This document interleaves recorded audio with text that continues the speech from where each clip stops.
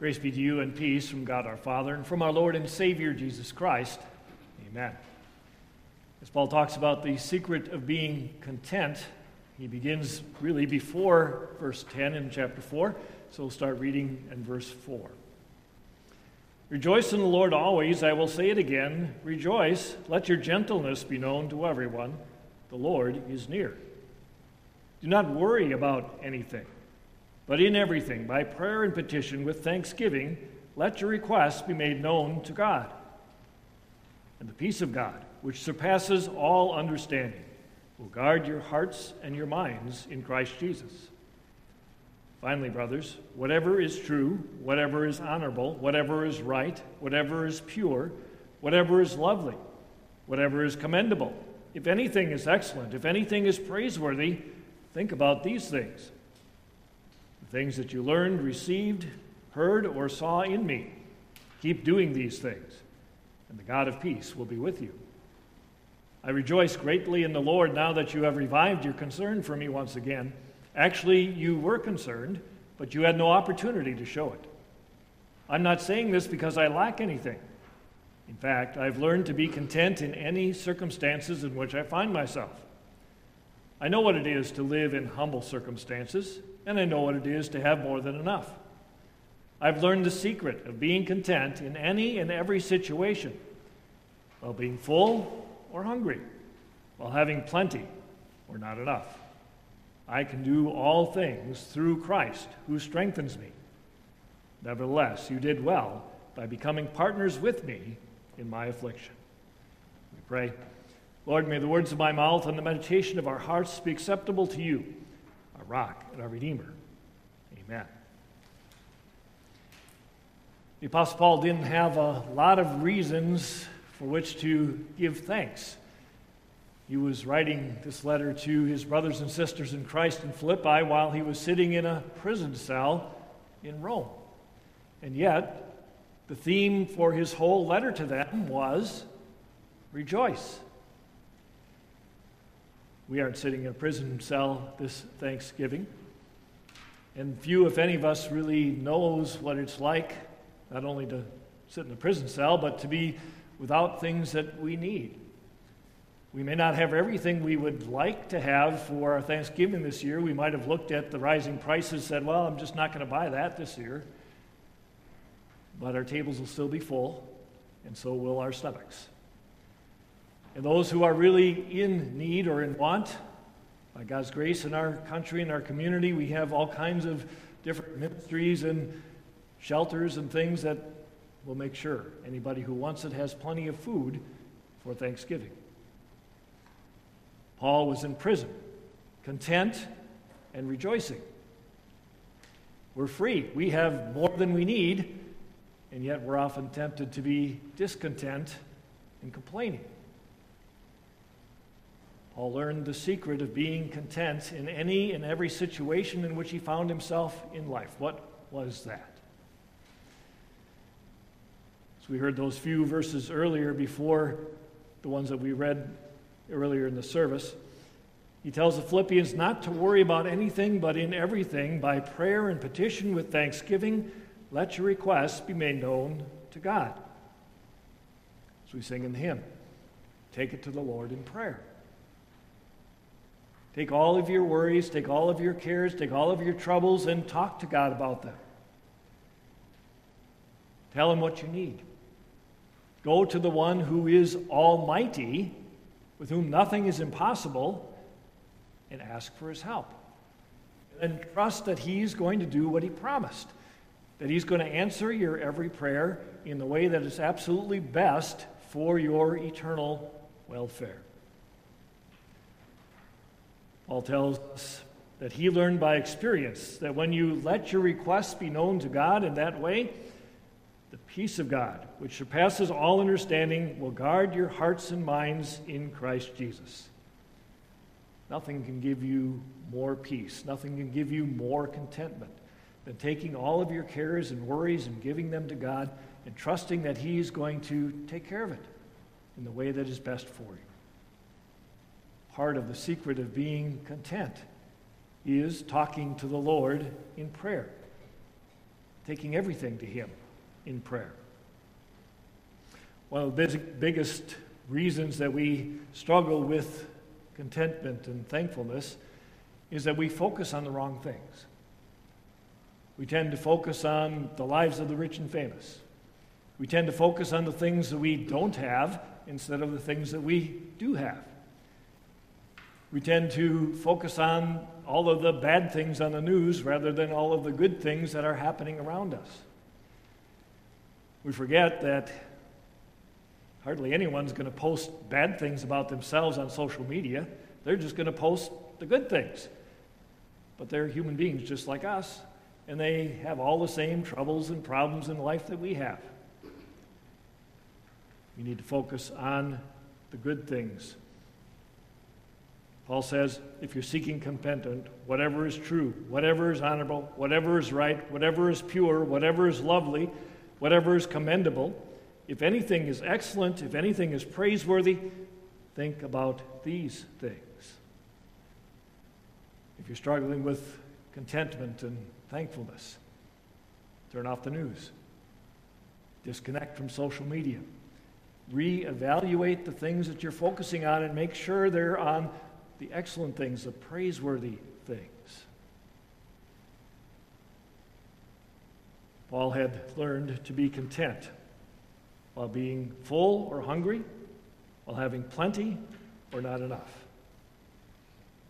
That's because his focus wasn't on the earthly things, the things that don't last, the things that are here today, gone tomorrow, the things that don't have any eternal value. He focused on the eternal things.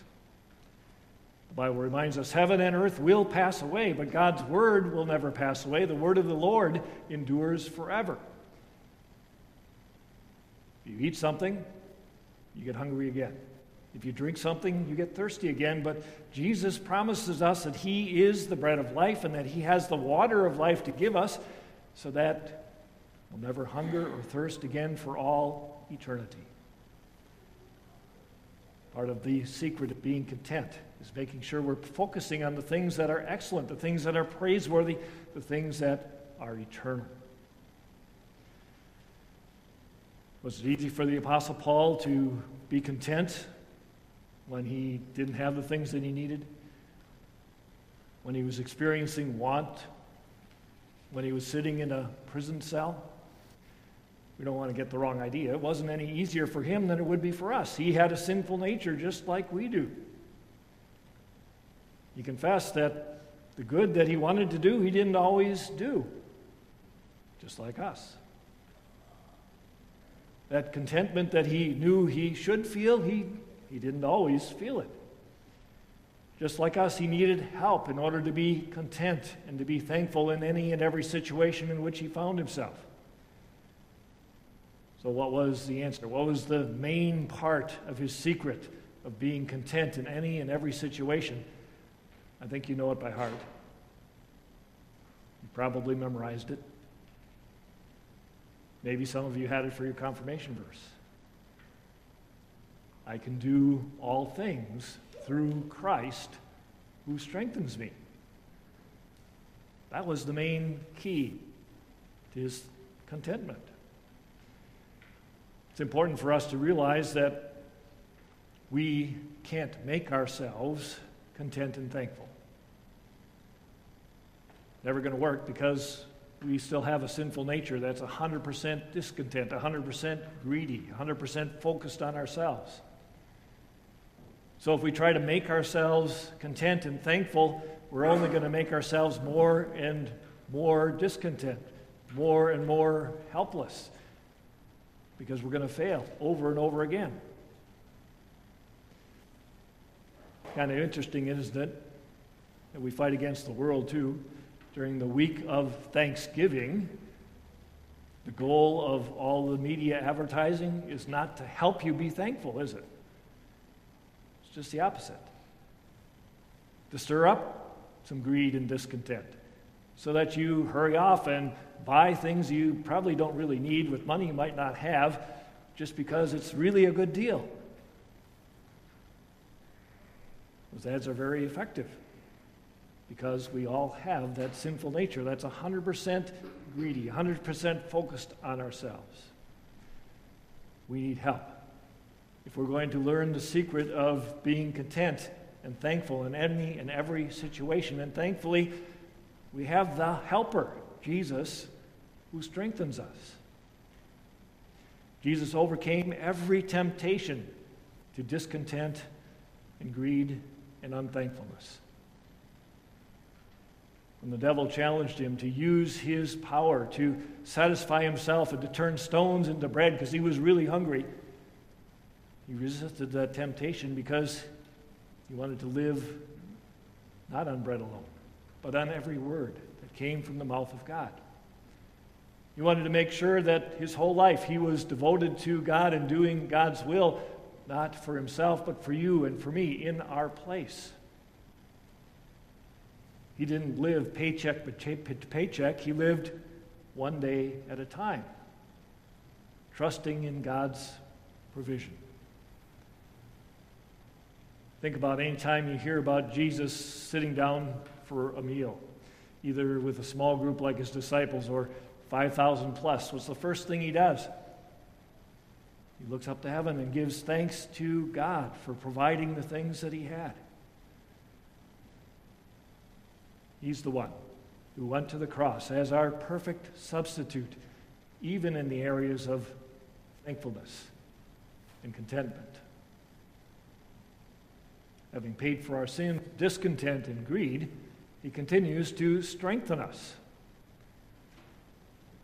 Kind of wonder what people think about when they hear that verse. It's so familiar. You just say it, I can do all things through him who gives me strength. What are they really thinking? How does God give you the strength? Do they imagine that he kind of waves some magic wand up in heaven and all of a sudden you've got the strength to do whatever you want to do? Or are they thinking of it more kind of like a spiritual IV infusion that Jesus gives you strength in response to your prayer? You have to remember the context, of course. Jesus isn't saying that he's going to give us strength to do whatever it is that we want to do. He's saying that he strengthens us to be like Paul, to be content in whatever situation we find ourselves, good or bad. And the Bible makes it clear the way in which Jesus strengthens us is through some means. We call them the means of grace. The gospel that comes in word and sacrament. That's the only way that he promises that he will strengthen us. Not with a magic wand, not with some other weird thing, spiritual infusion, connection with prayer, whatever it might be. It's only through the gospel and word and sacrament. That's the way he chooses to strengthen us. So if you're looking for strength, to have an attitude of contentment and thankfulness, but you don't crack open your Bible and you don't listen to what God is saying to you in his word, and you don't come confessing your sins and being assured of your forgiveness through the body and blood of Jesus in the sacrament, you're going to stay weak.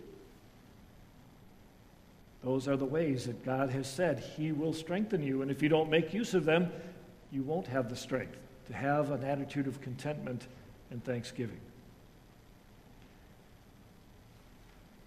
A big part of the secret of being content is being connected to the means of grace, to the things that Jesus promises he's going to use to strengthen you in your faith. The gospel, the forgiveness of sins, the sacrament. The final piece of Paul's secret of being content and thankful is fellowship with other believers. Yes, Paul was being strengthened by the Word of God. Jesus working through that Word of God to enable him to say, I can still be content even though I'm sitting here in prison. But he gave thanks to God. He rejoiced greatly in the Lord, he says, when Epaphroditus showed up, sent by his fellow Christians in Philippi to give him news of how they were doing, to assure him that they were praying for him, and to give him gifts to help with whatever his needs might be. Their concern for him warmed his heart. Especially that they were willing to be partners with him, he says, in his suffering.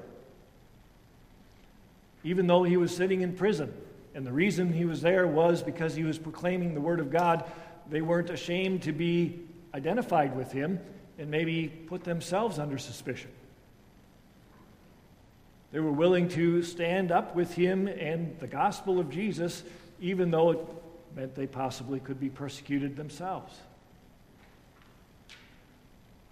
I think this year we can probably understand what Paul is saying better than ever before, having gone through a time when we couldn't gather together with our fellow Christians, when we couldn't gather around the Word, when we couldn't receive the sacrament together. Yes, we could still be strengthened through God's Word as we read and studied and meditated it on our own in our homes. And yes, we could kind of worship virtually through the internet, but it just wasn't the same. Something was missing. See, God created us to support each other.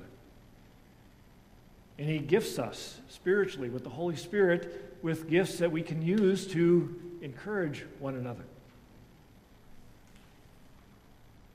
What a blessing it is when, like the Apostle Paul, we have other Christians, fellow Christians, who stand with us, who are willing to stand with us in the midst of our trials or troubles, to assure us that they love us, to assure us that they're praying for us, and most importantly, to share words of encouragement from the Bible with us.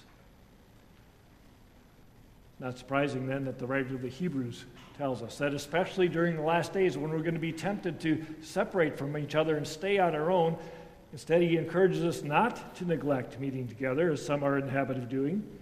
Rather, let us encourage each other, and all the more as you see the day approaching. What's the secret of being content in any and every situation?